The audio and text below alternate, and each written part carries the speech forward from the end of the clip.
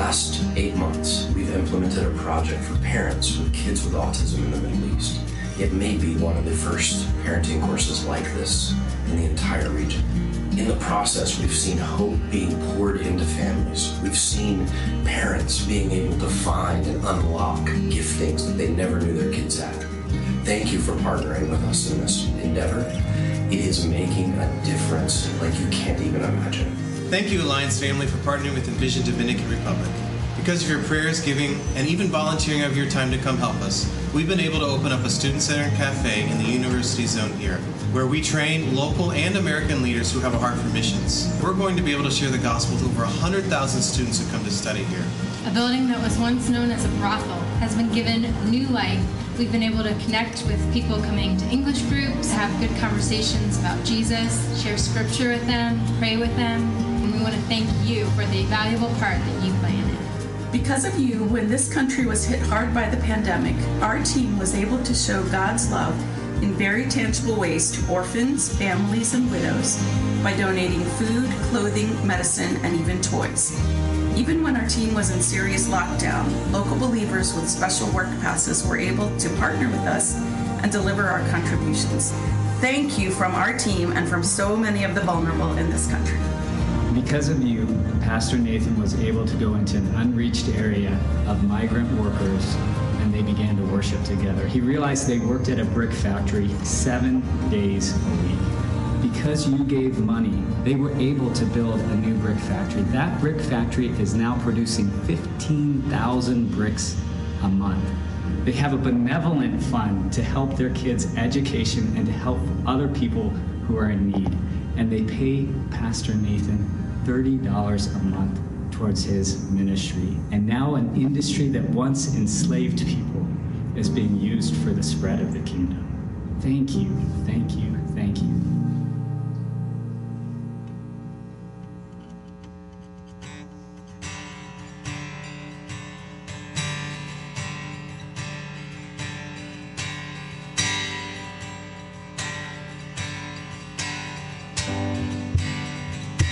And hid my darkened soul from rescuing. I cried to God for help, He heard my voice. The tainted earth, they rocked and reeled. The heavens bowed, the mountains kneeled. The thunderous voice of God, my covering. I will not be afraid. My hope is in His name. Who is our rock, but our God, whose blood has sealed our freedom. Jesus, our Savior, Defender, Redeemer.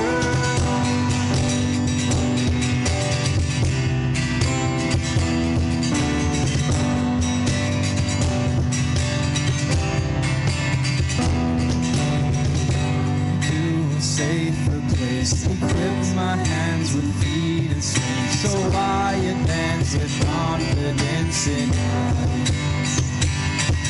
This precious truth delivers me from lives that wage a war in me.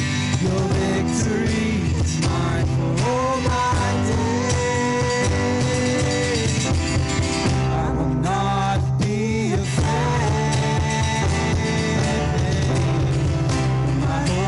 In His name, who is our rock, but our God, whose blood has sealed our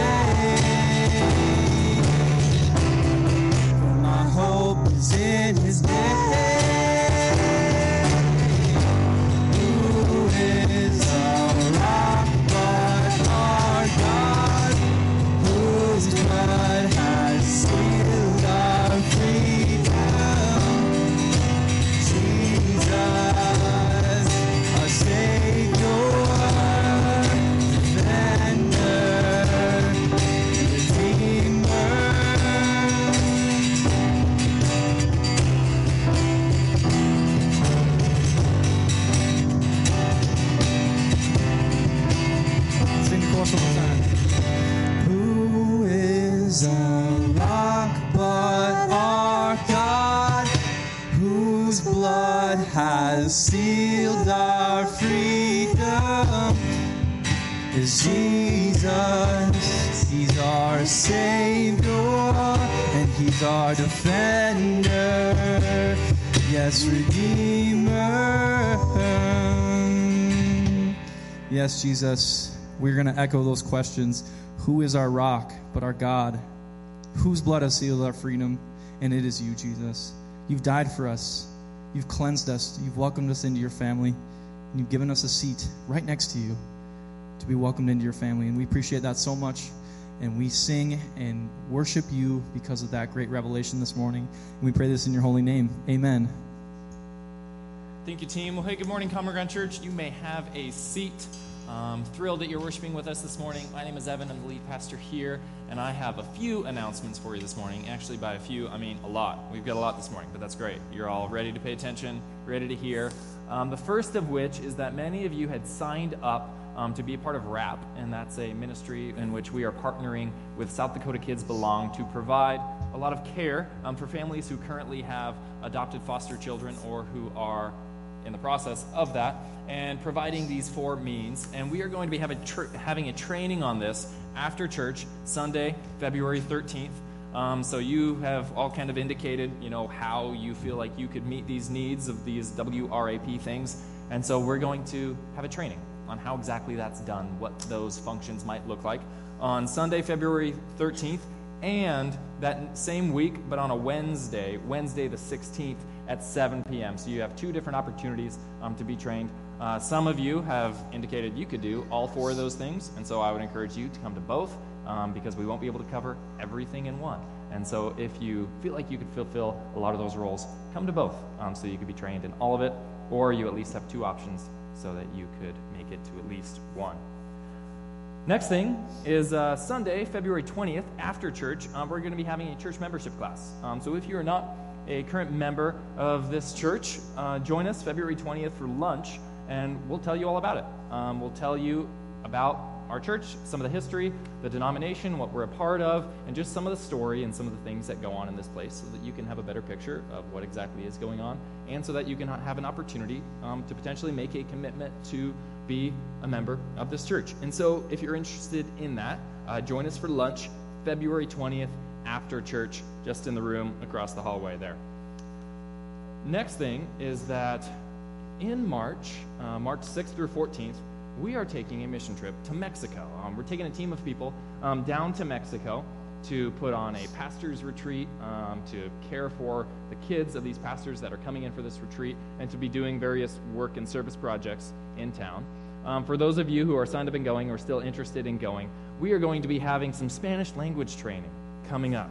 Starting on Tuesday, February 8th, 6:30 p.m. at the Parsonage, we will be having Taco Tuesdays, Talko, Taco Tuesdays, practicing our Spanish language and forming this team together. I know you're all impressed. Thank you very much. Came up with that all on my own. Found those taco emojis all on my own, too. So, if you're interested, or honestly, maybe if you just want to improve your Spanish, or if you're really good at Spanish, join us. We'd use all the help you could get. Por favor. So, Taco Tuesdays, starting Tuesday, February 8th, 6:30 p.m. at the Parsonage. Come find me for the address, because it's where I live, so I don't want to say that on the internet there. So come, talk to me about the address, and you can join us for Taco Tuesdays as we share a meal together and practice our Espanol. Sound good? Also coming up, that we're really excited about, beginning Sunday mornings before church at 8:30 a.m., Square One is being kicked off again, starting February 27th. And Square One is a discipleship training program that our very lovely and recovered from all the diseases that he always catches, Nick Rombo, is going to be teaching. And the focus is going to be on learning how to build community and learning how to share the gospel. So we recognize that we are all called to participate in the Great Commission to share the gospel, but sometimes that might not be as simple or as easy as it sounds. And that we want to be able to be trained and equipped on how to do this. And so beginning February 27th, before church, every morning before church at 8:30 a.m., we'll be across the hall there drinking tons of coffee and learning how to build community, how to share the gospel at Square One. So join us there. That's February 27th, 8:30 a.m. All right, last one here. Maybe some of you have heard the news that our good friends, Jake and Sarah DeGroat, just had their first child this last week. Little baby Lily Pearl there. Actually cute for a newborn baby. Some newborn babies, they're just not, but Lily actually is. So she's actually cute. Well, we are going to put together a meal train for these guys as they are resting at home and as they are stepping into this new season as parents. We just want to rally around them and to be able to do what we can to help by just providing some meals. And so if you go to mealtrain.com/E1, that's not an L, E1, EV82, that will come up with our meal train. Or if you just search DeGroats, spelled like DeGroots on there, you'll be able to find it. And I would encourage you, sign up for a time slot. You're going to open it up, and there's going to be time slots in which you could bring a meal to them and just bless them as they now are walking into this new season as parents. So I would encourage you, jump on there and help these guys out as they are now parents. Okay, sound good? You guys remember all those things? Guess what? If you don't remember, Mike doesn't remember any of them. If you don't remember them, go to the Common Ground website, commongroundchurchcma.org, and we have events and updates tab, we have a calendar, and everything else is on there. So you can find it on there, and you don't have to just remember it all. Okay? Sound good? Okay. Sort of. Like two head nods. Well, with that, I'm going to invite you back to your feet, and would you just go ahead and greet one another this morning?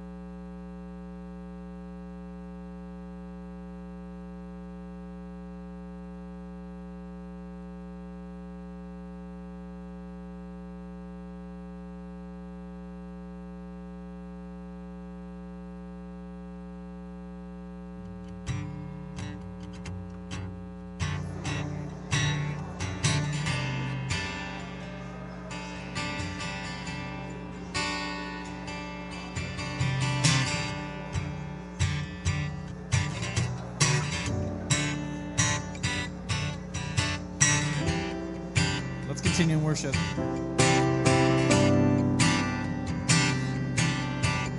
Turn your ear to heaven and hear the noise inside.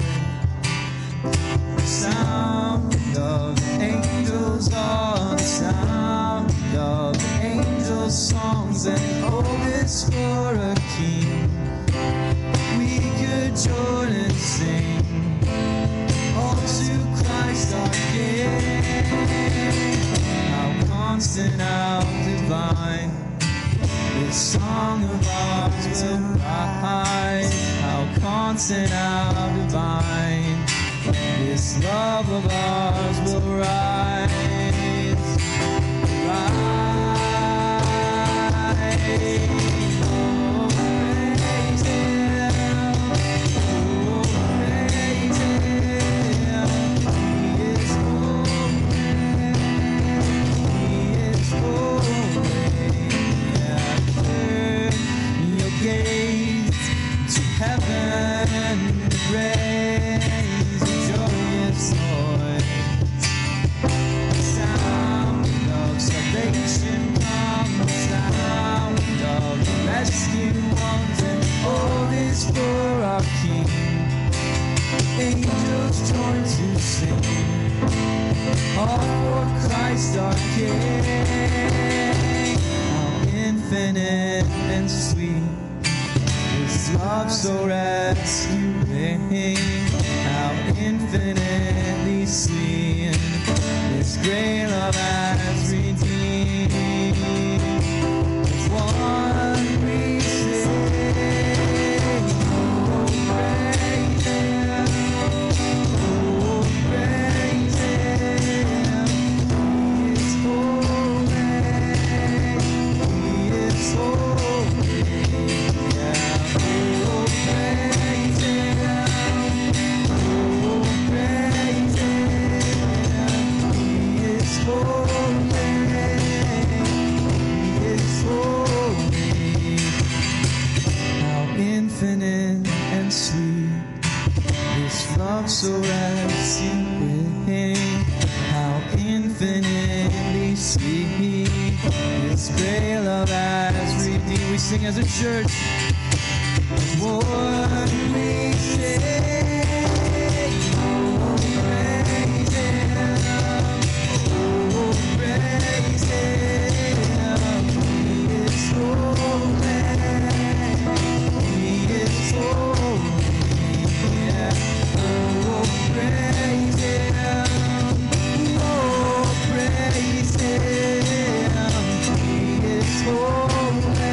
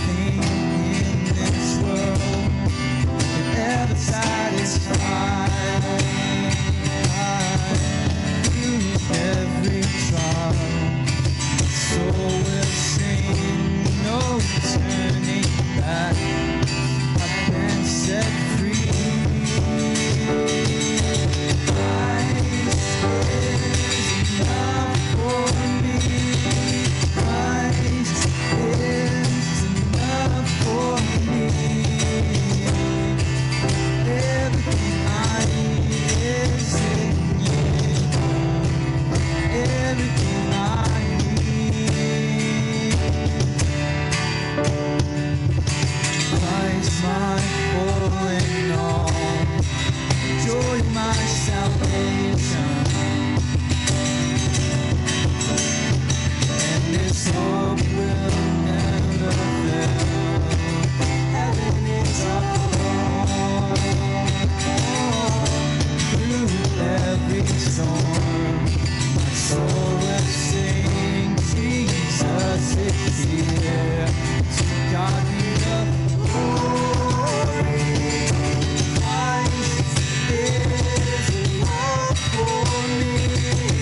Christ is enough for me. Everything I need is in you. Everything I need.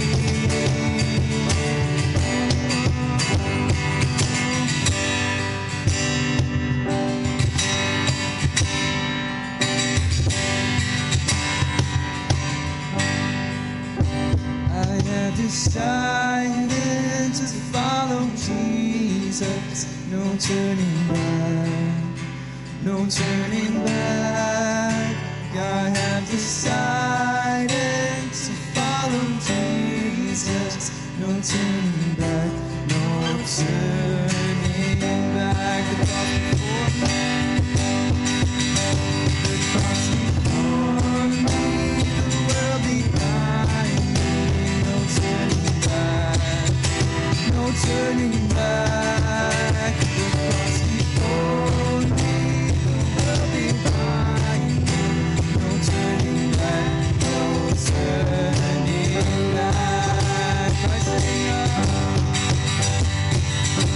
Christ is enough for me. Christ is enough for me. Everything I need is in you. Everything I need. Christ is enough for me. Christ is enough for me. Everything I need is in you. Everything I need.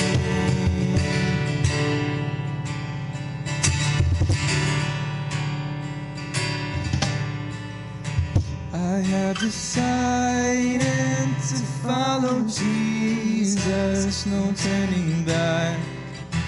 No turning back. I have decided to follow Jesus. No turning back. No turning back. One more time with just the voices. I have decided to follow Jesus. No turning back. No turning back. I have decided to follow Jesus. No turning back. No turning back. Yes, Jesus, we sing as one this morning. This whole church, we sing to you, we declare to you, there is no turning back. We have made our choice, and we are sticking to it. We're going to follow you. We're going to follow you as close as we possibly can, so that one day we would look like you, Jesus. We would walk like you, we would talk like you, and ultimately, Jesus, that we would love one another like you loved. Thank you for setting that example for us. So we just pray this in your holy name. Amen. Common Ground, you can have a seat.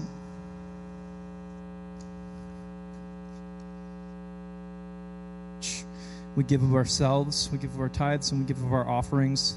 As always, I like to bring up the 3 ways to give here at Common Ground. We have our giving links listed up there on the screen, as well as a giving box in the back corner over there. So if you'd like to give in person, that's always an option. And so with that, we will be singing the next song. It's called Spirit Lead Me. And I just want to encourage you guys really to just listen to that inner voice inside of you this morning. Remember that we're all temples, and the Holy Spirit is within us. And so I pray that this song would encourage all of you guys to listen to that voice inside of you. Turn your eyes towards God and to open your ears and listen to what He's saying to you this morning. So with that, let's sing.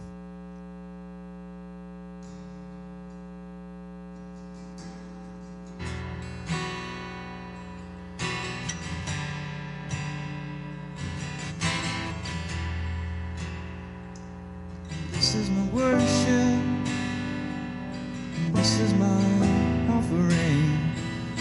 In every moment, I withhold nothing. I'm learning to trust you, even when I can't see it.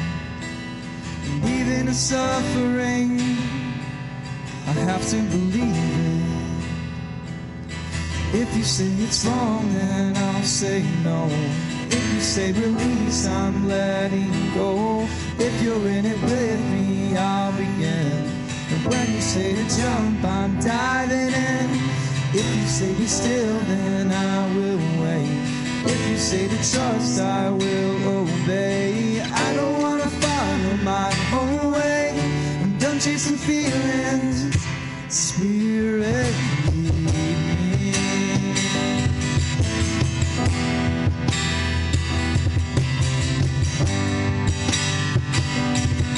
Yes, Jesus, we pray to lead us.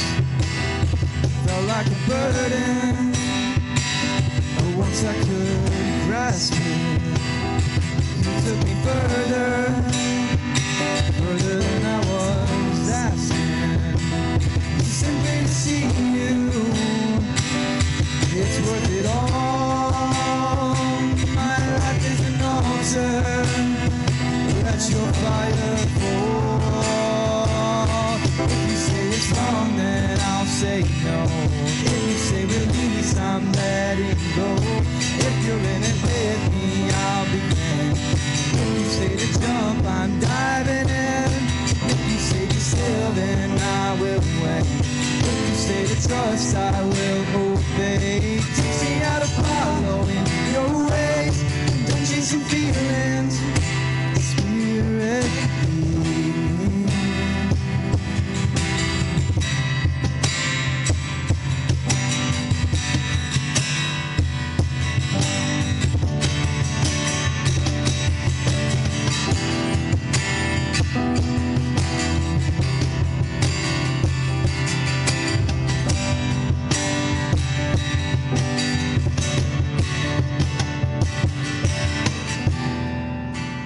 All hope is gone, and your word is all I've got.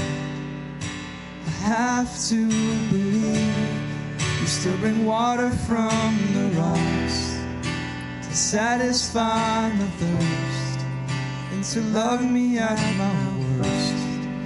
Even when I don't remember, you remind me of my word. I don't trust my ways, trading in my thoughts. I've laid down everything, 'cause you're all that I want. Landing on my knees, this is the cup you have for me. And even when it don't make sense, I'm gonna let your spirit lead. I'm gonna let your spirit lead. I'm gonna let your spirit lead. Oh, I'm gonna let your spirit lead. This is our prayer this morning. Spirit, lead me. Spirit, lead me. Spirit, lead me. Singing as a prayer. Spirit, lead me.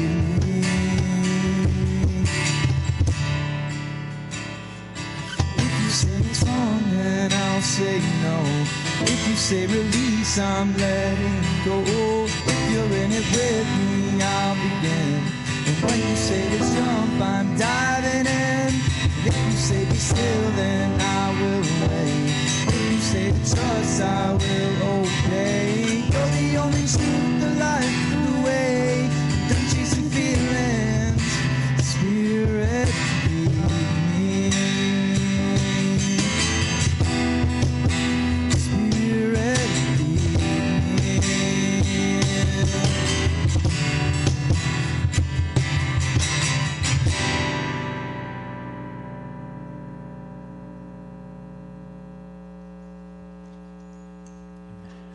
thank you, team. Thank you for leading. It is now that we are going to enter into our time of prayer. Hey, Matt, can I have you run a mic? Yeah. Can I have this? And so it's during this time in which we devote the next 5, 10, 15, however long you guys want to make it, amount of time to praying for one another, to sharing the things in our lives that we are praising God for, the things that we want to share with the community as an encouragement of what God has done in our lives, or to make requests on what it is that we are currently asking God to do, asking God to change in our lives, and asking the people of Common Ground to come with us in this thing and to pray with us and to stand by us. And so it's at this time that we share these things. We share how it is we can be praying for you, or how it is that we can be praising God for what he's done in your life. And so I'm going to open the floor to those requests. Matt is going to be running a mic around. So if you'd like to share something, please just raise your hand. He'll come to you, remind us of your name, and then just let us know how we can be praying for you or how we can be praising God on your behalf. So with that, I'll open the floor here.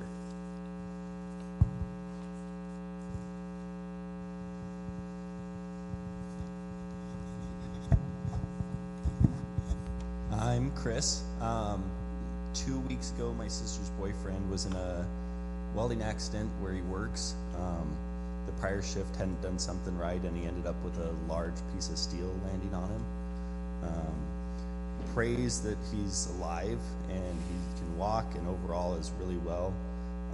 Like 7 guys on the crew couldn't pick it off of him. And so he's in a back brace and just moving forward, looking for healing and guidance.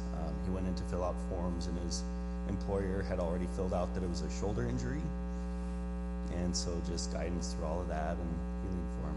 Yeah, we'll be praying for him. What is his name again, Chris? Matt.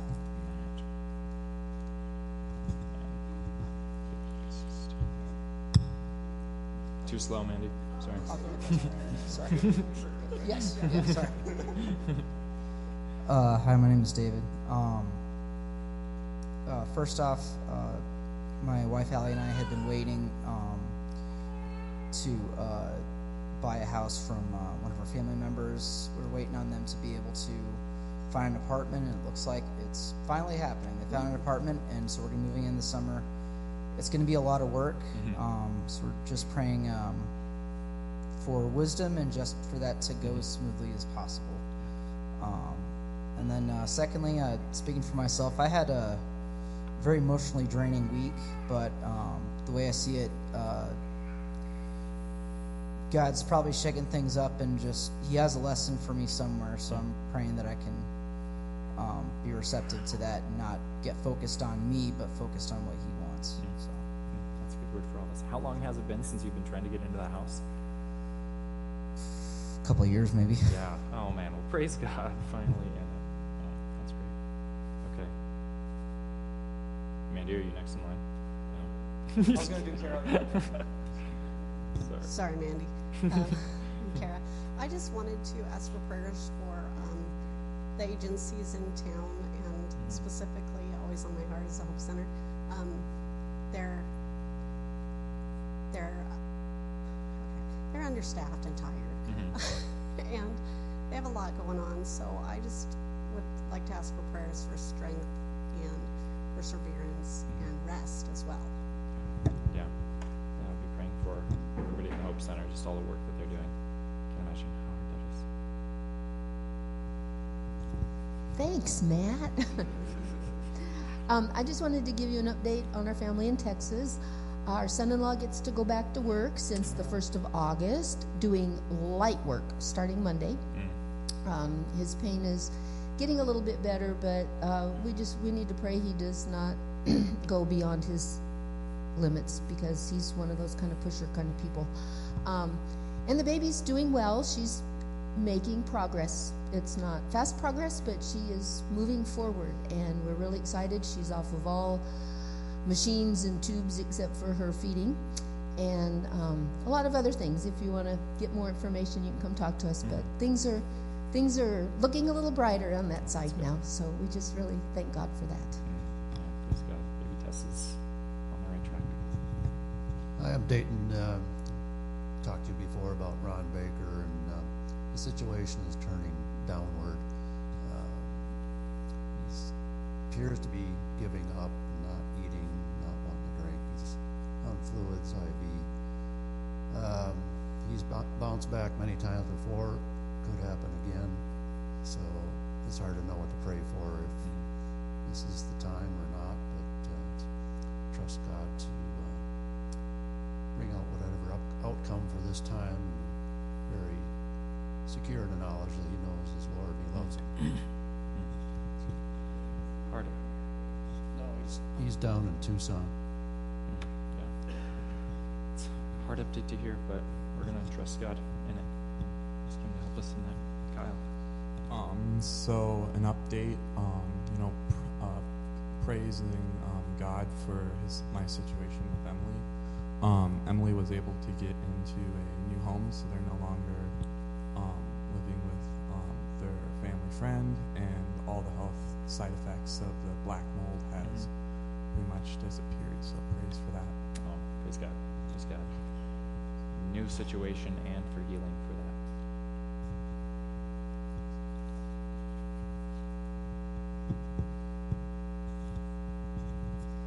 My name's Corinne. My boyfriend Ben has been living in Minnesota for about a year and a half now. And just, I think it was Wednesday, his dad went up to the cities to interview for a new job.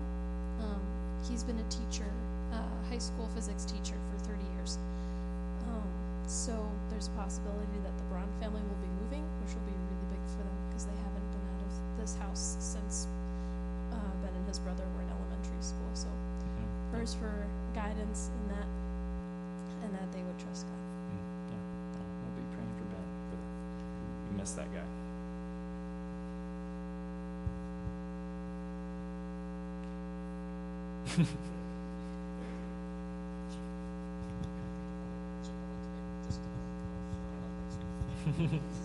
You can handle it. So I'm Logan. Got a couple things.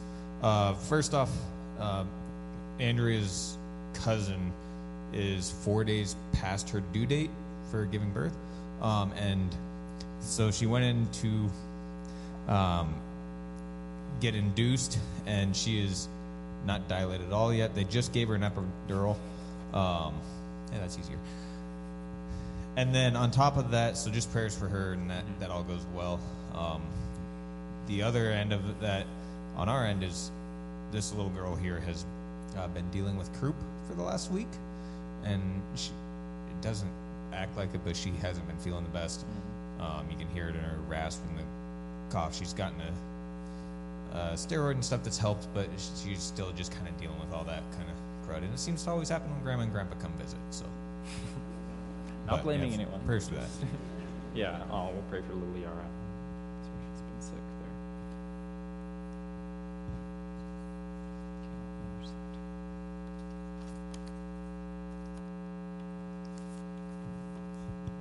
Hello, I'm Kayla.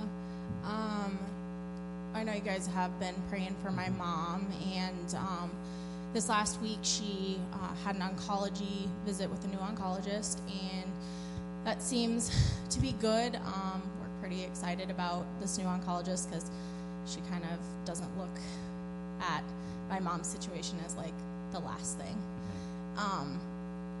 But I would like to ask for some prayers for my mom's appetite. She has lost a significant amount of weight since starting treatment, and it's starting to get pretty bad, and if she drops any lower, she's going to be put on nutrition. And so we're just praying that she can get an appetite and start eating and gaining some weight. So yeah, thanks for sharing that update, Kayla. Yeah. Praying for your mom with her cancer. It's been a lot. And then I have another one. So yesterday I went up on a hike with one of my friends, and on our way back down we hit a gravel patch and slid off the side of the road. So his radiator was pushed in and broken. So just prayers for him in that situation of being able to get his car fixed in a time of heavy work for him. So. Yeah, wow, that's stressful. Well, glad you guys are okay, but man, that's stressful. All right, thanks for sharing that, Colin. All right, well, if that's it, then I'm just going to invite you guys to bow your heads and to turn to the Lord with us in prayer as we take these things before Him. So would you bow your heads in prayer with me, please? Well, Father, Son, and Holy Spirit, we just thank you for being a God who hears us. We just thank you for giving us access to you, that we can come before you with these things. God, we just come before you asking for healing and for help with Chris's sister's boyfriend, Matt, just with this horrible accident that took place. We just praise you that he is alive with how big of a piece of metal it is that fell on him. God, we just know that the outcome could have been so much worse. And so we give you full credit for saving his life and for preventing that. But God, now we ask you to help with the healing. Now he has a long road of recovery ahead of him, and let alone the challenges that will lead him to face, but also just all the details that need to be worked out with insurance, with what he's doing for work, and with all these different things.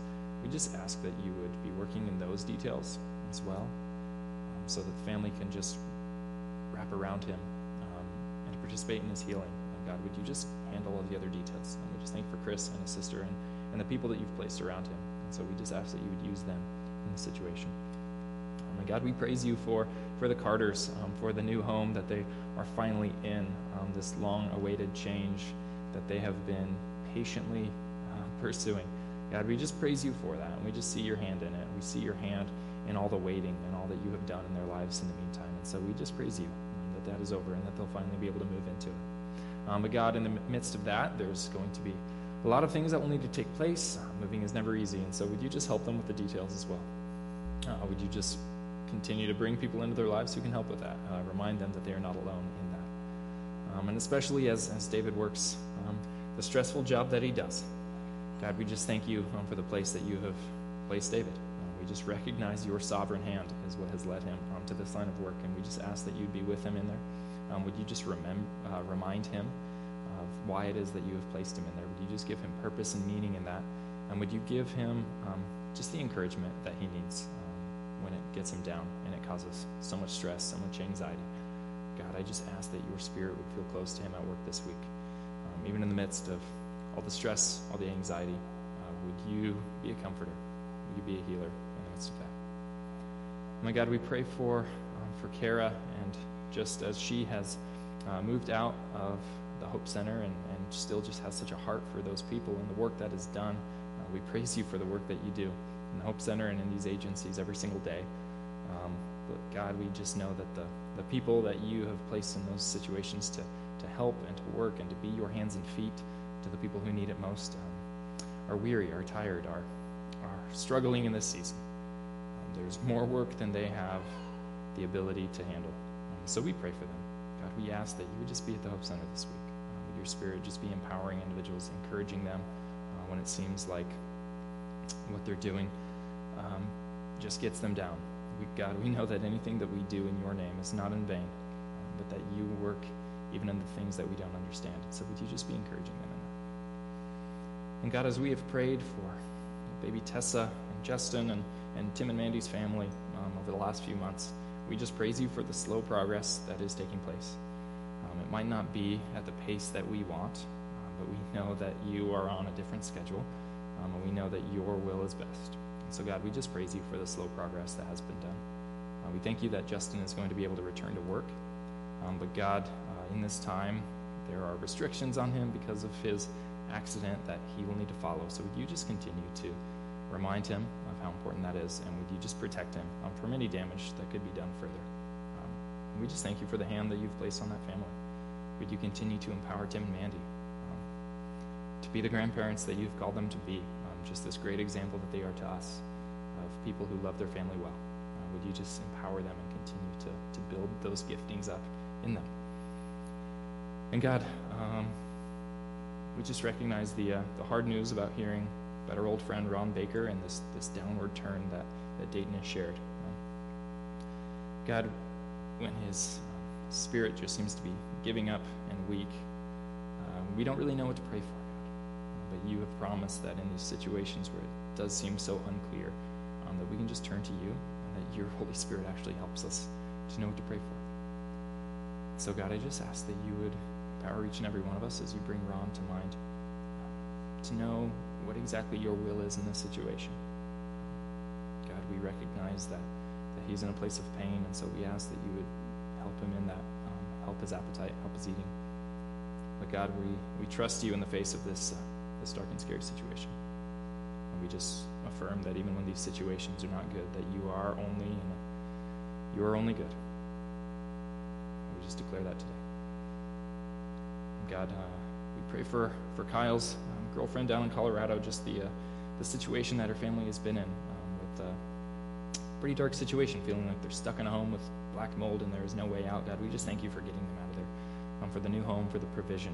We just see you providing places of rest and life. We praise you for that. Praise you for that. God, we pray for Kyle's friend.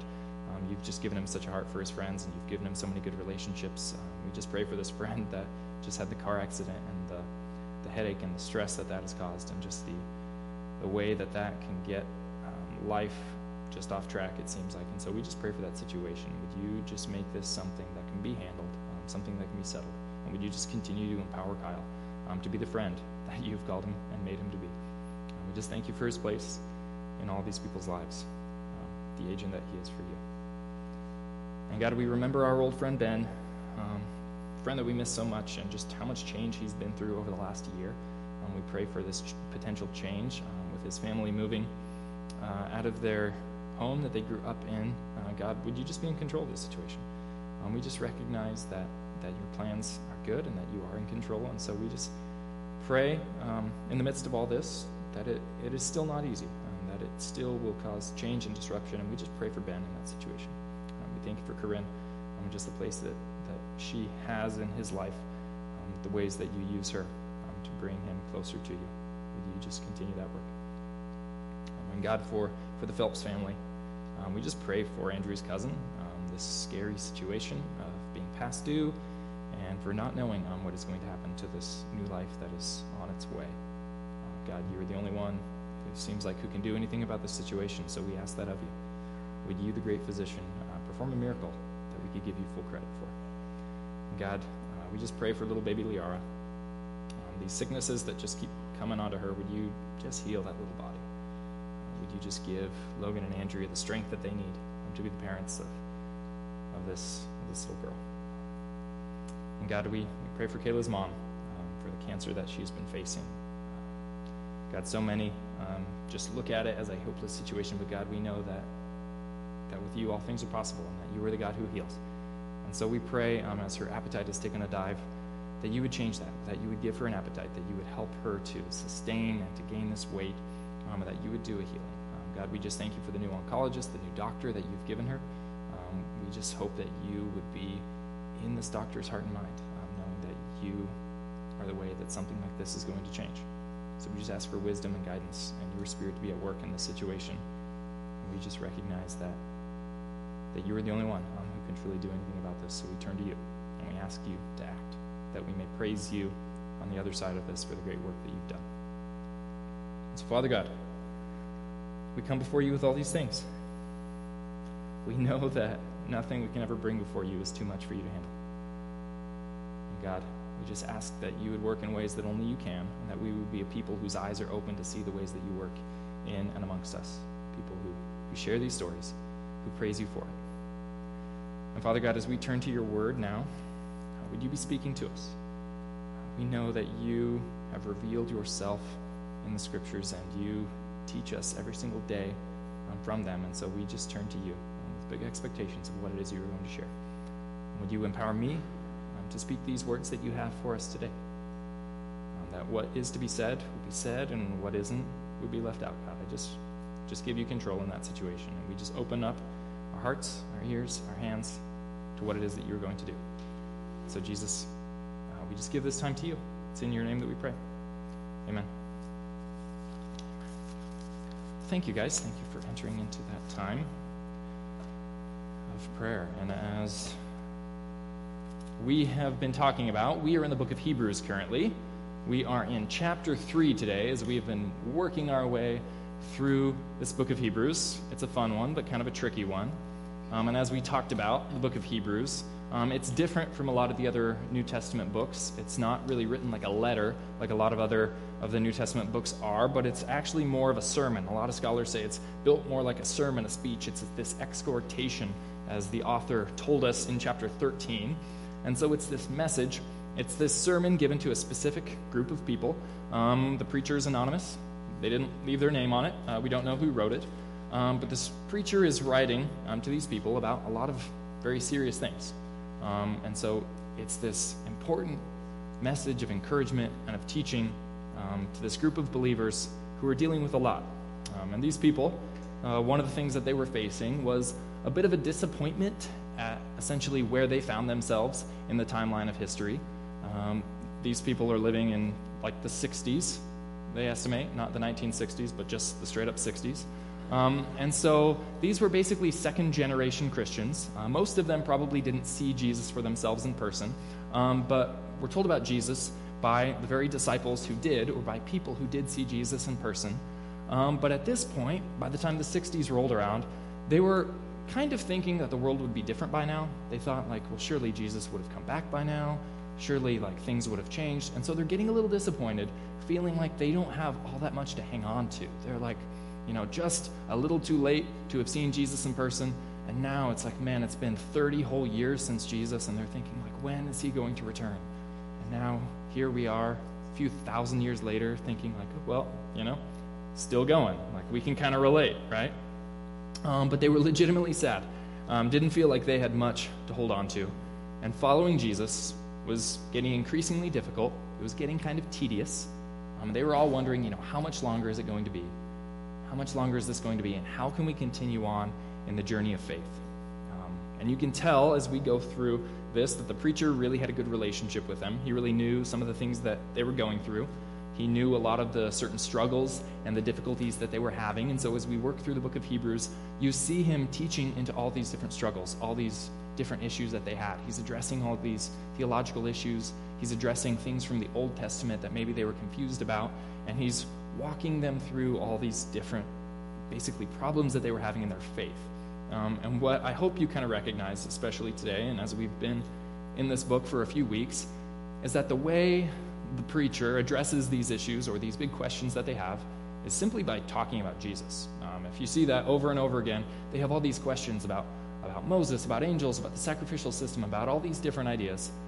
And he addresses each and every one of them by talking about Jesus, who he is, what he's done, and what he means to us, what his work on the cross really meant. And when the issue he is addressing here is the problem of finishing the journey of faith, essentially. That these people were a people who had started the journey of faith off well, but he's reminding them that it's not just about starting the journey, but that it's actually important to finish this journey as well. And that as you go on this journey of faith, it gets very difficult. But nonetheless, we can't turn back, like some of them were tempted to do, and we can't fall asleep. We can't just essentially drift away, as chapter 2 talked about. We can't be so distracted that we don't keep our focus on where we're headed. And so they needed to be warned of this, to hold on to Christ and to finish this journey of faith when it was getting tedious, when it was getting hard and they were tempted to turn back, or when they were just feeling like they were worn out and tired of doing it, and they just wanted to kind of give in to their feelings and to essentially fall asleep at the wheel. It's kind of the picture that he's addressing here. And to kind of lean in to that analogy, we know that, falling asleep when driving a car is very, very dangerous. It happens to people all the time, and it does never have good results. This is not a good thing. But what we know is that no one gets into a car with the plan of falling asleep, right? You don't plan on falling asleep at the wheel. That doesn't happen to anyone. Typically, you get in the car with a destination in mind. You're like, I'm going to stay awake, alert, and alive, and to be able to make it to my destination. And when I get to that destination, then I can sleep, then I can rest. But in the meantime, no matter what I'm feeling, I need to basically fight those feelings and stay awake in order to arrive alive. Now, I have driven tired sometimes. I try I definitely try to avoid that. But one of the times in which it was really hard to avoid was like, especially when Lena and I were dating, and we made a point that we were not going to, spend the night anywhere together because we just would have not been able to handle that. And so we just had to do day trips. We were going to just do day trips, but we didn't want to be limited by the inability to like stay the night anywhere. So like we still wanted to go to all these cool places, but we had to wake up at 5 a.m., drive like 4 hours to find some cool hike all day, and then once it got dark, we had to drive back. And so at the end of a long day, I was like always just exhausted, tired, just hanging on, making sure that I don't fall asleep. And I can say this because Lena will affirm it, that, my wife is full of life. She's so much fun. She's so talkative and just energetic to be around. But in the car, that lasts for like maybe 20 minutes. And then she's out every single time. Just like, she's honestly the worst person to take a road trip with, because I'll hear like her seat leaning back and it'll go, and she just goes, good night. I'll be like, all right, well, see you when we get there, I guess. She always just passes out. And so on these long drives, I was always just like alone, struggling to stay awake, trying to do anything and everything I could to not fall asleep at the wheel, not go careening off the edge. And so some of the things I would do is I remember this one trip where I was just getting really, really tired. It was late. It was a long day. And I was pinching my thigh to try to just like wake myself up. Like I had ran out of options. I was like trying to pinch my thigh hard enough to stay awake. And at the end of it, I had like welts all up and down my leg. It was not good. But you basically do anything and everything you can to stay awake, right? Like you turn on the AC in the winter. You roll down a window. The best thing to do, here's a little Oregonian tip. When it's pouring down rain, you're going 65 on the highway. Roll down the window, stick your head out. Like, a little rain on the face does you good. It'll wake you up. Or eating was a good thing. Like cranking up the stereo, playing a song that you can jam out to, or maybe a song that you hate. That actually works pretty well. I learned that. But you do anything and everything you can to stay awake, to stay focused on your destination. You know that like, okay, your body, your feelings are telling you like it's been a long day. I just want to rest. Look at these nice leather seats. Let's just lean back and sleep. And those feelings come up and you just have to say like, no, feelings, no, we're not doing this. We're not going to sleep. We can sleep when we get there, but we have to stay awake right now. And none of us get into the car planning to fall asleep. We know we have this destination in mind, but as the drive goes, as it gets tedious, as the journey gets longer and longer, there comes a point where like, oh, our feelings are just hard to work through. They're just hard to fight. And we do everything that we can. I don't know, we get out of the car, walk around, call a friend, do snow angels, whatever we have to do. We do what we have to do to get to the destination safely. And this is essentially what chapter 3 of the book of Hebrews is going to be about. He's saying that what saving faith is focusing on that destination. It's trusting God and focusing on getting there. And he's saying, hey, Hebrews, I know you're being persecuted and it's hard. You're ostracized from your community. Following God is becoming tedious. You're tempted to go back. You're tempted to just be a Jew again. You're tempted to just give in to these feelings of fatigue. But don't turn back and don't give in to those feelings. And so he's basically saying, like, you might need to slap yourself, pinch yourself, eat something, turn something on, talk to someone else. You're going to have to do whatever you can do to remember God's words and to focus on where you're going. Maybe you need to like reset the GPS, just have the GPS keep talking to you. Something I've done, I have in my car, the GPS is like an Australian woman, and she like can't pronounce anything, so it's kind of funny to like hear her. Like if some of you guys text me, like Jamin, it pronounces his name as Jameen, or like Joey and Lindsay Mulcahy is Mulsahi. That's not even close. Or like if Nick texts me, it says like Nick Rombo, and it's like that's not a name. There's no way it's like it says that. But nonetheless, like you do what you can. You're reminded of where you're going. You have to just continually remember these things. And that's what the book of Hebrews in chapter 3 is about. And so, if you found your way there, we're going to read the whole chapter here. It's not too much, but this is the kind of the wake-up call for them, the reminder. Don't turn back. Don't fall asleep. Focus on where God is taking you. So starting in verse 1, Hebrews chapter 3, we'll have the words on the screen as well. Therefore, holy brothers, you who share in a heavenly calling, who's he talking to? He's talking to Christians here. You who share in a heavenly calling, consider Jesus, the apostle and high priest of our confession, who is faithful to him who appointed him, just as Moses was faithful in all God's house. For Jesus has been counted worthy of more glory than Moses, as much more glory as the builder of the house has more honor than the house itself. For every house is built by someone, but the builder of all things is God. Now, Moses was faithful in all God's house as his servant, to testify to the things that were to be spoken of later, but Christ is faithful over God's house as a son. And we are his house, if indeed we hold fast our confidence and are boasting in our hope. Therefore, as the Holy Spirit says, today, if you hear his voice, do not harden your hearts as in the rebellion, on the day of the testing in the wilderness, and where your fathers put me to the test and saw my works for 40 years. Therefore, I was provoked with that generation and said, they always go astray in their heart. They have not known my ways. As I swore in my wrath, they shall not enter my rest. Take care, brothers, lest there be any of you an evil, unbelieving heart, leading you to fall away from the living God. But exhort one another every day, as long as it is called today, that none of you may be hardened by the deceitfulness of sin.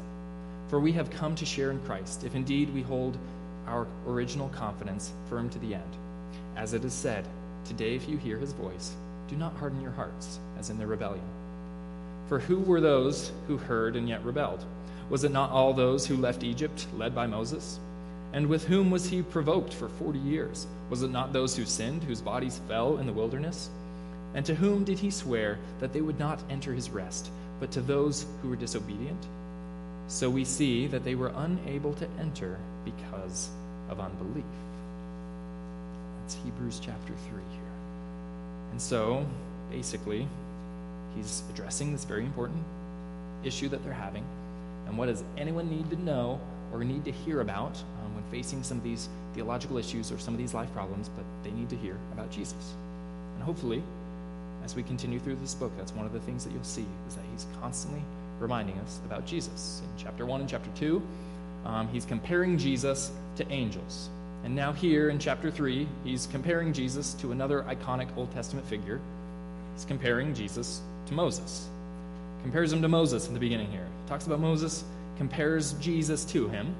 Not to bring Moses down or to bash Moses or to say that he didn't do anything right, but just to point out that everything in Moses' life was actually to point to Jesus. That Moses is great, he did a good job, he was faithful in everything he did, but Moses was never meant to be a final solution or the end game. Actually, his life was foreshadowing and pointing towards Jesus. And so he chooses Moses here to talk to them about Jesus. And he does this for a specific reason. This wasn't just some fun analogy that he came up with. But Moses is a very important person in the Old Testament. We know that the first 5 books of the Bible were written by Moses. And in fact, the author of Hebrews here says at the beginning there in verse, where is it? When he quotes him in verse 7, he doesn't even say that Moses wrote it. He says, as the Holy Spirit says, as a reminder that Moses was faithful to record the very words of God here. And so he's saying, hey, Moses was a great follower, faithful, doing whatever God said, writing whatever God was calling him to write, and that the story of Moses is trustworthy. The Holy Spirit himself wrote it. And so what he's saying here is that Moses was great, and Moses had an important role in building the family or building the house of God. But then he points out that Moses was just the builder. He was just a servant in the house of God, in the people of God. And he says that Jesus isn't the servant, Jesus is the son. And he makes this comparison. And this seems like kind of an old school idea, right? To have a household run by a son. Are there any older sisters of younger brothers who would love to just see their younger brother just by default take over the family estate? Just with nothing to say about it? Winter, you're up for that? Right? It's a little different in our culture today, but nonetheless, this is kind of how things worked, right? That a servant was one role, but a son was completely different. Just by virtue of the relationship that he had, he was completely different. And to kind of compare the two, this is from a study resource from Dr. Robert Peterson in his book on the book of Hebrews, where he kind of describes the difference between a son and a servant. And he wrote this: a servant is always preparing things, preparing meals, preparing rooms, preparing the yard, always working in anticipation of something yet to come. The role of a son is to take over everything, to use whatever he wants and likes. The house was made, and he would go on to eventually say, like, it was prepared for him, for the son. Moses gave the law, Jesus fulfilled it. The law points to sin, Jesus erased that sin. Moses took the people to the promised land, Jesus takes the people to the kingdom of God. Moses changed the lives of God's people, but Jesus changed the hearts of God's people. And so what he's saying in this chapter here is that, yeah, Moses is great, but he was never meant to be the final solution. That he was just pointing to Jesus, that he was preparing the way for Jesus, essentially. He played a role, but he wasn't the final solution. And for these people who were tempted, essentially, to turn back, what they were tempted to turn back to was this system that Moses played a key role in bringing into place, the law. Typically, when an early first century Jew, like one who would have been the original audience for the book of Hebrews, would hear the name Moses, they would equate Moses with the law, with the 10 Commandments and all the other commandments that God gave the people to live by. Right? You remember the story of the 10 Commandments being given? Right? Moses is up on the mountain speaking with God, and God is making a covenant with the people of Israel that they're going to be his people, and he's going to give them the law that they are to live by. Moses comes down with the 10 Commandments, and he sees the people who weren't being patient, waiting for him, but had made a golden calf out of all the jewelry and gold that they brought out of Egypt, and were basically worshiping this Egyptian cow god that they were hoping would help them be strong and give them lots of food. And so when Moses first brought down the 10 Commandments, he threw the 10 Commandments to the ground and broke them. And, okay, there's a pretty good image of breaking the law right there. And it's funny, then he actually, he ground up that golden calf that they were worshiping, put it in their water, and made them drink it. It's like, wow, he was not happy. But nonetheless, made them do that. But when it comes to the law, it was always associated with Moses, because he was the one that God used to institute the law. He represented the law. He was the guy who had to hold them to this set of rules, this set of standards that they were to live by. And he was the one who had to call them out for breaking it. He was the one who had to make them drink their idols when they were going wrong. And so when it comes to the people of Hebrews here, this struggle that the preacher is addressing, it's that now they were following Christ. Christ had fulfilled the law, but they were tempted to go back to it. They were tempted to still live under the festivals, the sacrifices, the things you had to do to make yourself right with God that Jesus had fulfilled. That Jesus' atoning sacrifice on the cross was forgiveness of sins once and for all. But these people were still struggling with this idea, and they were thinking, well, how do we really know that we're saved? Just by believing in this guy? Can't I sacrifice things once a year instead? That's much more manageable. Fills me with encouragement, knowing that I can control it. And the author of Hebrews is reminding them, no, that was not the final solution, but Jesus was. Don't go back to this old set of sacrifices and laws. Don't go back to this system in which you controlled things, in which you banked on your own righteousness and your own ability to follow these laws. But just bank on Christ. Hold fast to the confidence and boast in the hope, as he said in the beginning of the chapter there. Trust that Jesus fulfilled what the law required. Don't turn back to these old ways. But these people were like, how do I know that this actually helps me? It doesn't make me feel good. And they're probably thinking well, pork hurts my stomach. These things are probably bad. And he's saying, no, don't turn back. Don't turn back to the law. He's pointing out that the law didn't actually save anyone. And this is something that we're going to get to in later chapters. He's going to talk about this a lot. That the purpose of the law was to point out need, essentially. To point out that God is in control. And so all of the evil outside of the Israelites in the wilderness, the Egyptians coming at them, the Amalekites coming at them, whatever they could face was not actually a risk to them, that God was going to protect them from all those things. But actually the biggest risk and the biggest threat to them wasn't the evil outside of them, it was the evil in their own hearts, right? It was their own rebellion against God. And so the law was given to show them, to highlight them, to them, that you have this evil in your own hearts that will lead you to rebelling against God, to not trusting Him. And that was the role, just to point to it. The law is to point out that this evil exists in your heart. But it didn't actually do anything to change it, right? The law was just given to point this out. And it's only Christ who is going to be the one to have the power to fix it, right? You couldn't just work through these behavior modifications and be fixed. It was just going to point out the problem with the behavior. It wasn't going to fix it. You could break the law and have all these punishments take place, but it's not actually going to change anything. Hence the reason Jesus had to come and die. Because the law wasn't going to save anyone. These rules, these rituals, wasn't going to save anyone, but it's just faith in God. And then the illustration that we see in this chapter, like from verses 7 to 11, and then basically from 9 to I guess even 14 to the end of the chapter, this illustration he's using is the people wandering around in the wilderness and having this rebellious heart, not having this soft heart towards God, not being open to what he is saying or trusting in him, but just having this hard, unchanging, untrusting heart. And this is the analogy that he's saying here. And he actually quotes this passage where it says in verse 9 that because of their unbelief that they were actually putting God to the test. They were basically testing God's patience, so to speak.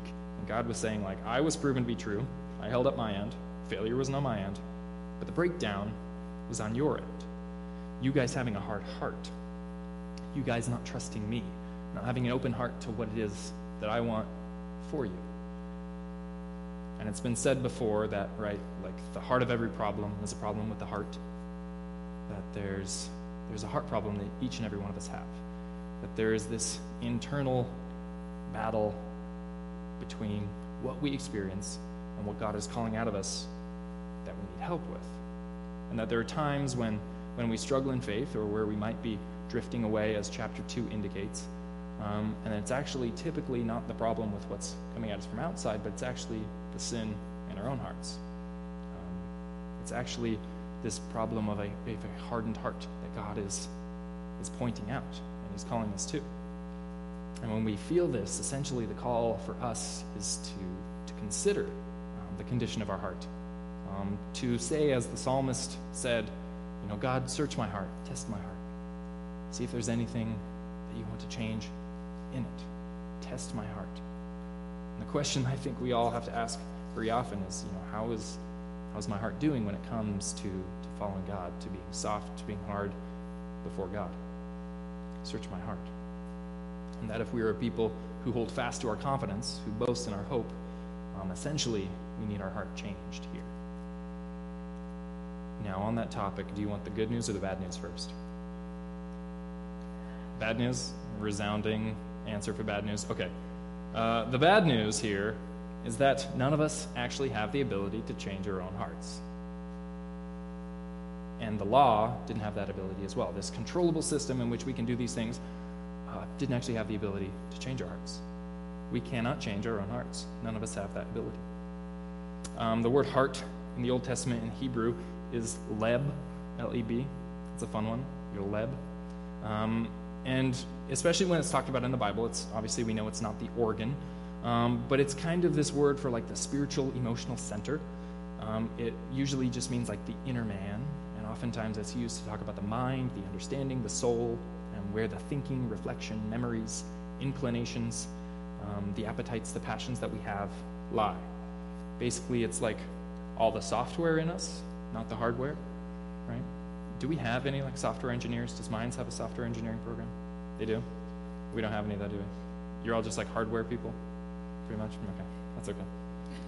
Because frankly, that's a little more manageable, easier to deal with. Software just seems so hard to change or fix. Where do you even start?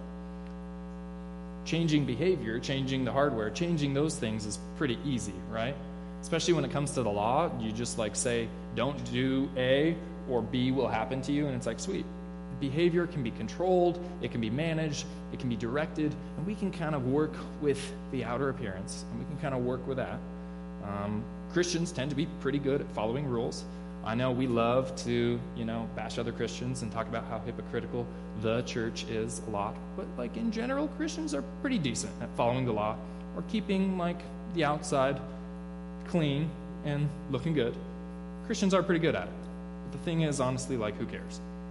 Like, who cares if we've got everything on the outside figured out? Because what God is reminding us is that the problem is internal. The problem is the heart, anyway. And these laws, these behavior changes, these things that we can do to work on the hardware doesn't actually affect the software. It doesn't actually make those changes. But what really matters is what's going on in the heart, because it's from that place that our faith and our trust in God lies. So we know our own inability to change our hearts, right? We know that if someone hurts us, if we make this decision to just hate or to not treat this person lovingly, like no amount of just effort can really get us out of that. Or we just know that even as followers of Christ, we are just sinful people. And we know that our effort doesn't always change that. Or even like rules put in place or these disciplines that we can train ourselves in, they don't always change that. They might direct our behavior, but they don't actually change the heart. That's the bad news, that none of us can actually change our hearts. But then there's the good news. I guess you guys like this second for a reason. I agree. The good news is that even though we don't have the ability to change our hearts, that God does, He wants to. And He essentially invites us to say, like, just be my people and trust me. And to say, God, test my heart, search my heart, change my heart. And this is something that He wants to do. He's ready to do. And He's the one who empowers us to hold fast to our confidence, as it says here. And as we talked about last week, that Jesus is the founder and the perfecter of our faith. He's the one in whom our faith lies, and He's actually the one who guides us along this journey of faith as well. He's the one who is perfecting our faith, changing our hearts. He's the one who moves us in the direction that He's calling us to. And so He's saying to these people, when it comes to the law and Moses, don't look back. Don't look back. Try to make this something that you can do and you can change. You don't have that ability. Only God does. Don't turn back to the law. Don't turn back to your old sinful ways. Those things are useless. But instead, lean on Christ. Lean on your faith. Bank or boast, as it says in this place. Boast in the confidence and the hope that you have in Christ. And so mentioning Moses, for these people, they would have immediately thought of the law, the system of rules and regulations that they could control in order to try to change their situations. The law doesn't actually change that. Only Christ and only faith does. What they would have also had in their minds when hearing Moses is, of course, the whole story of Moses, right? Moses, his life takes up a pretty big chunk of the Old Testament.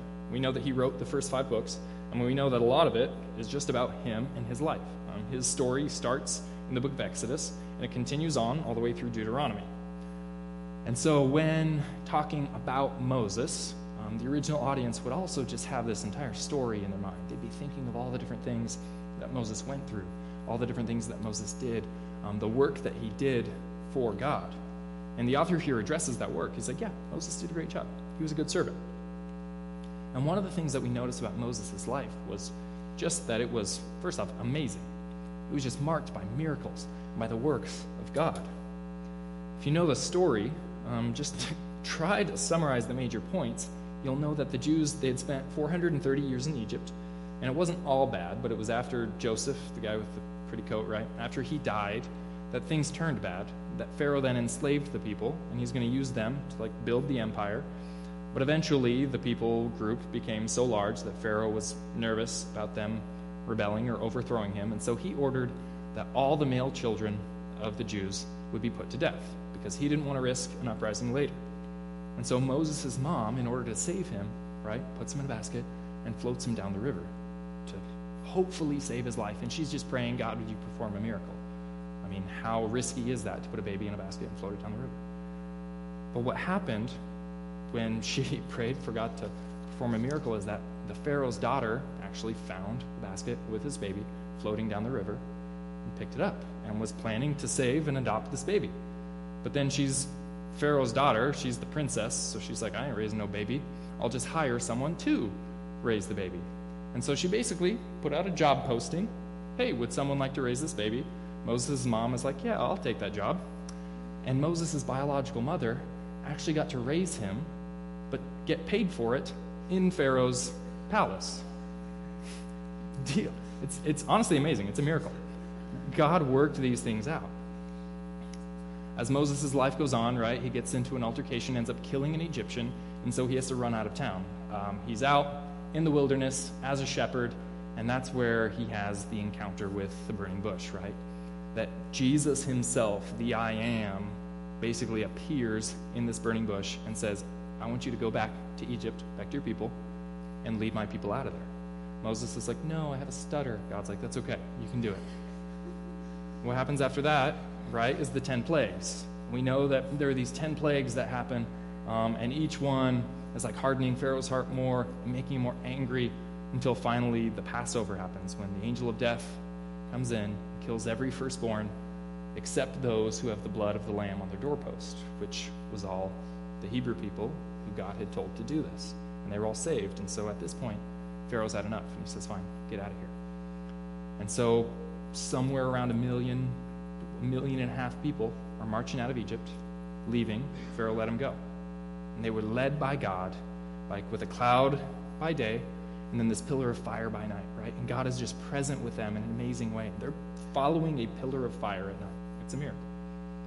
Of course, what happened was like, okay, they get to the Red Sea. The Red Sea's parted, and it's this amazing miracle. And they're like, wow, we can trust God. He'll save us.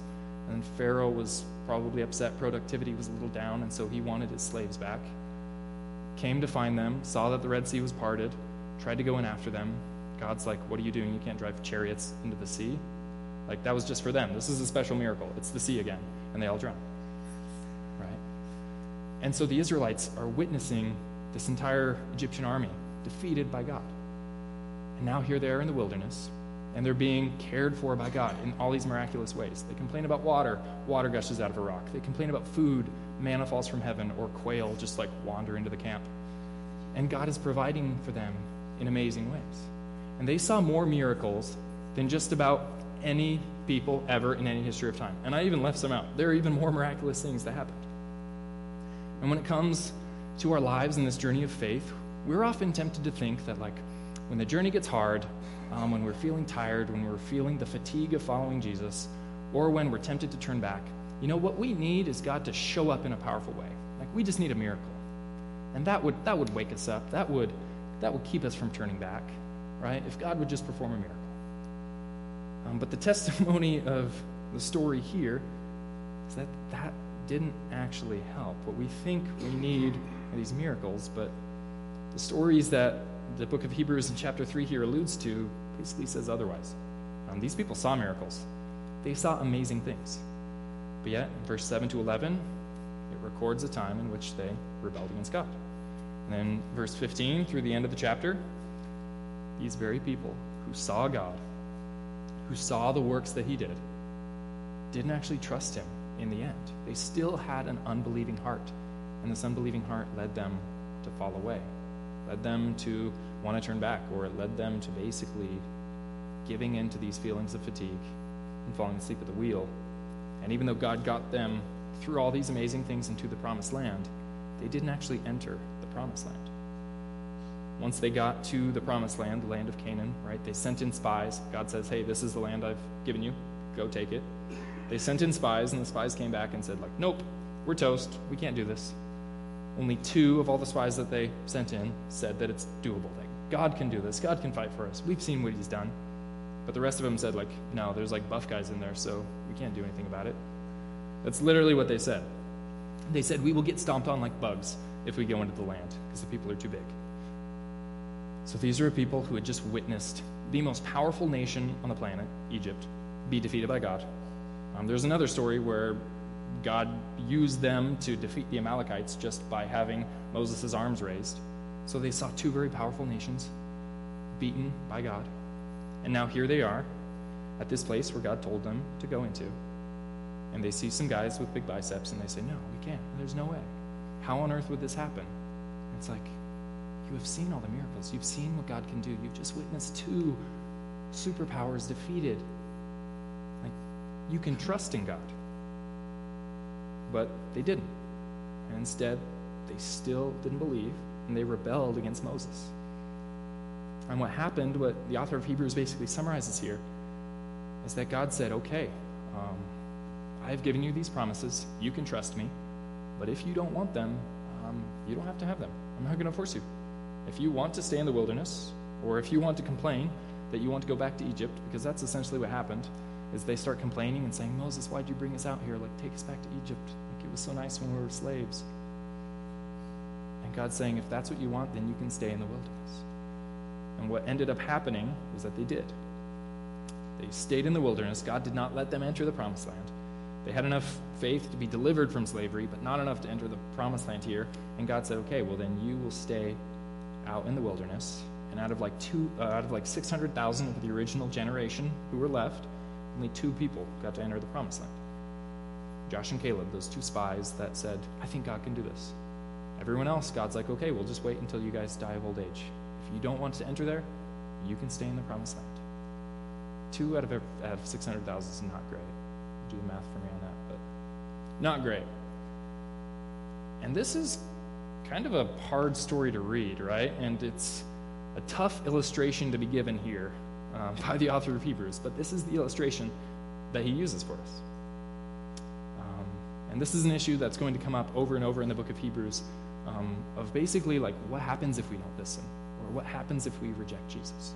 And the author of Hebrews does not hold back in using these tough, hard illustrations of what happens if we reject Jesus, if we turn back, if we give into these feelings that make us just want to nap and doze off and not focus on the destination.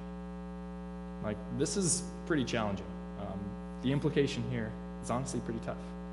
That if the people who rejected Moses die in the wilderness, and if Jesus is greater than Moses, then what happens if people reject Jesus? Like, the author of Hebrews is getting in our face a little bit. He sees us dozing off and he's giving us a good shake, honestly. This is kind of intense to hear. But the reality is that he's making us uncomfortable on purpose, and he's reminding us of this hard truth because dozing off is dangerous, because rejecting God is dangerous. When we have this temptation to doze off, to go off track, or maybe to turn back, God is reminding us in this moment, like, do whatever you need to do. Like, I'll shake you awake, I'll pinch, slap, stick your head out the window, whatever you need to do. I want to make sure that you stay awake and you're focused on this journey, that you're aware of who I am and trusting me to get to that destination, not turning off at any other point, but to hold fast to the message that you've heard, hold fast to the faith that you've been given. And you see now, post-resurrection, where we live, much later than the 60s. We're much later than all 60s, basically, here. And the author here is saying that essentially this is kind of where we found ourselves in the timeline as well. To trust in God's promises in the wilderness, trusting that he'll get us to the destination, right? That this time in which we live is a similar testing time in the wilderness. That following Jesus is going to be difficult. It's going to be hard. That there are going to be times when we're tempted to turn back. Tempted to turn back to old sinful ways that we had before we were believers, or tempted to turn back to these things that we control, or to turn back to legalism and the law. Or we just get tired and worn out, to lean into the chapter 2 analogy of like the tide going out and we're trying not to drift. Eventually it just gets tiring and we think, we can just nap, doze off, go with the flow. The author of Hebrews is calling us to hold fast. Hold fast to that faith that you have. Hold fast to the faith that you have in Jesus, and trust that the one who delivered you from slavery is the one who can take you to that promised rest. The one who can finish this work in you. And he's saying that if God is trustworthy, if you can have any faith at all, then you can trust him in all this, in whatever you face. In whatever you face that makes it feel tempting to turn back, in whatever you face that wears you out, and makes it feel like it might just not be worth it, that you can trust God in that. And the big point, especially in that story of the Exodus that he's reminding us of, is that you could see the biggest signs and wonders ever, and that's not actually what you need. I don't need to see God heal me to have faith. I don't need to see God show up in a new and fresh way To have faith, he's saying, hey, you just need to trust in what you've already heard. To have faith. Trust in the one who has gotten you this far, and that he can carry you off to the end. And that's what the author of Hebrews is saying here. Hold to the confidence in where he's promised that you're going. Hold to the confidence in the one who's with you and who's sustaining you and helping you along the way, right? That Jesus is the one who's the hero from the previous chapter. He's the one who has done what nobody else can do. He's the one who's walking with us in this. And all we have to do is hang on to him.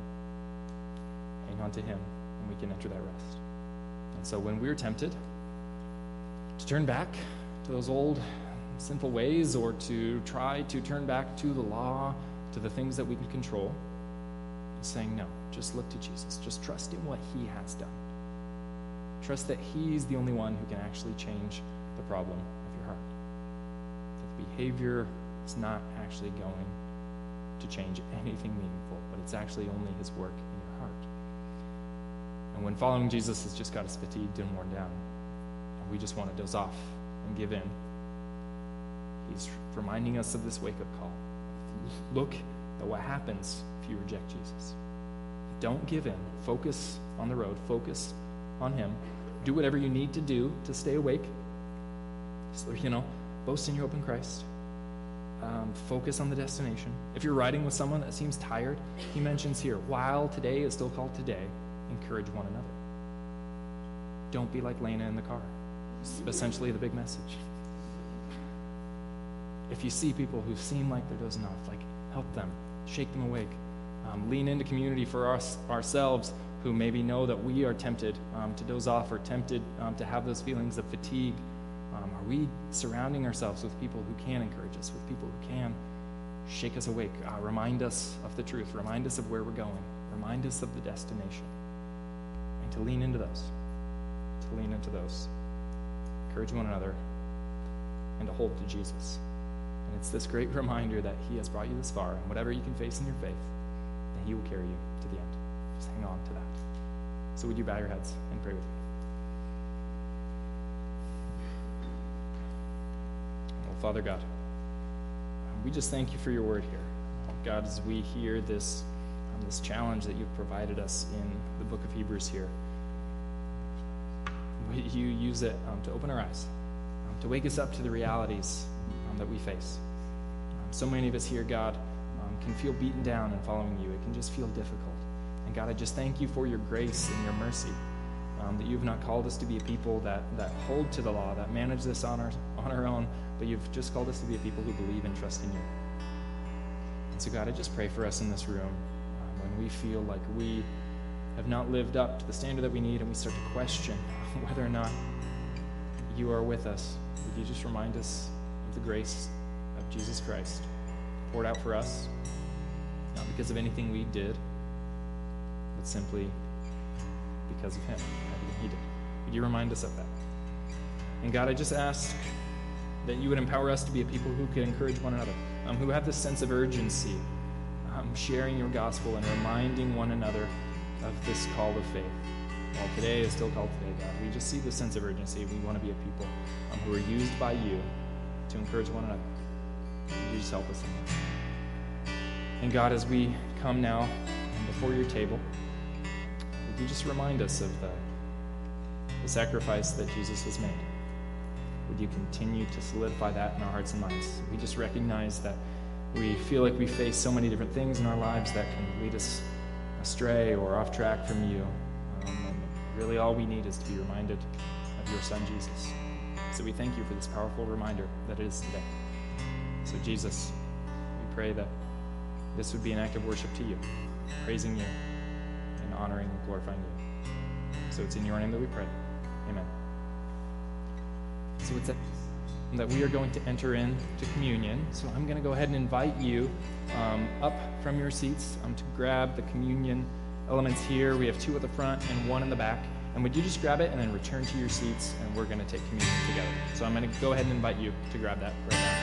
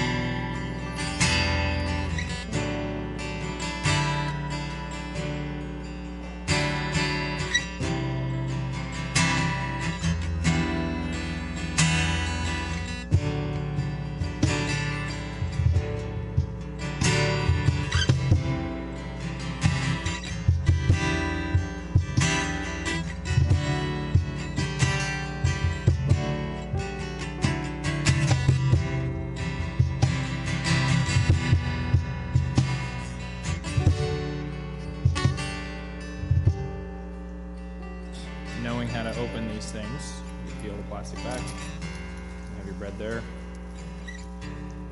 But I just want to remind us here of when Jesus first instituted communion, the Lord's Supper, they were celebrating the Passover. They were having this Passover meal in which they remembered the blood of the Lamb spread on the doorpost, saving them from death and leading to their deliverance, to their rescue from Egypt. And Jesus instituted this at this time for a reason, because we know that he is the Lamb who was slain for us. And just as the Lamb, the body was broken to take the atonement, the punishment for our sins, Jesus' body was broken for us.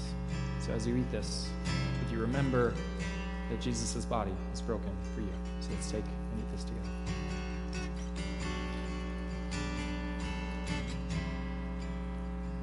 And in the same way, Jesus took a glass of wine and reminded them of how the blood was painted on the doorpost. And just as that blood was painted on the doorposts, now the blood of Christ, the new covenant, is painted on your hearts.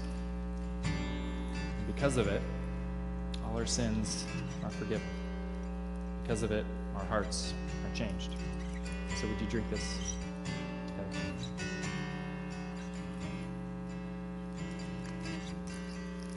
Well, Father God, we just thank you for the sacrifice of your Son, Jesus.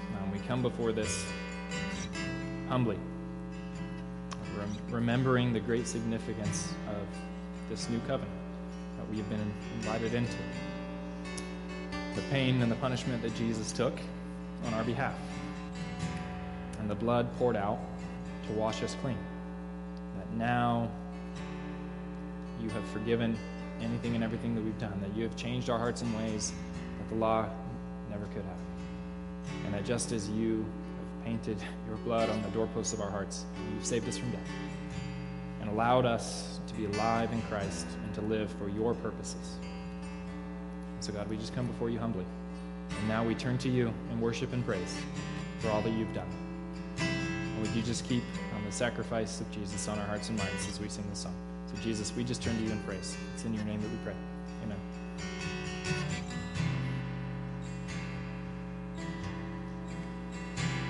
Give love, you are love, you bring light to the darkness, you give hope, you restore every heart that's broken.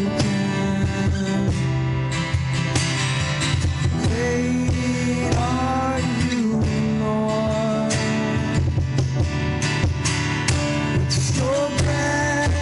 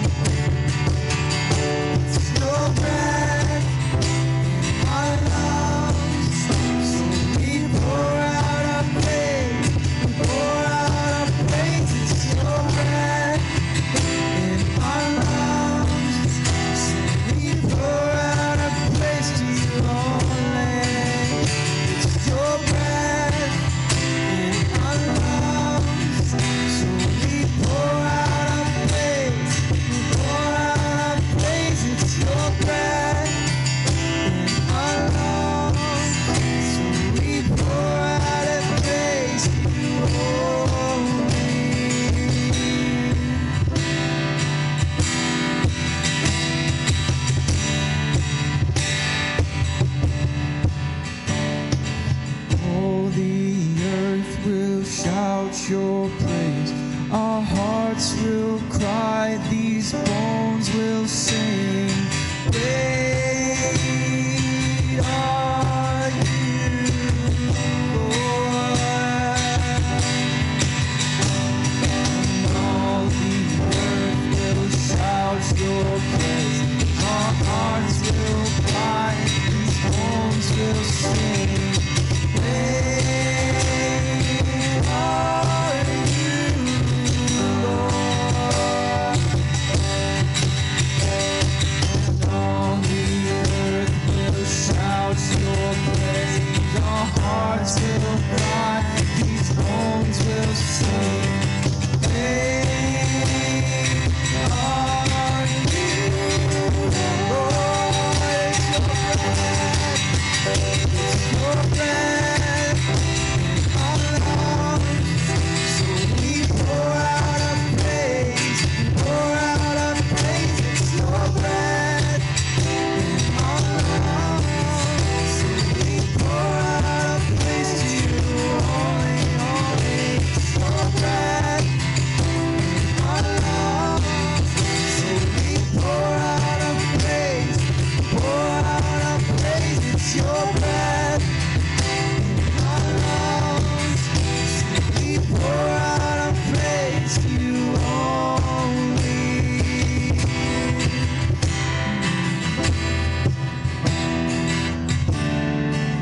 Let's sing the chorus one more time, just the voices. It's your breath in our lungs. So we pour out our praise, we pour out our praise. It's your breath in our lungs. So we pour out our praise to you only.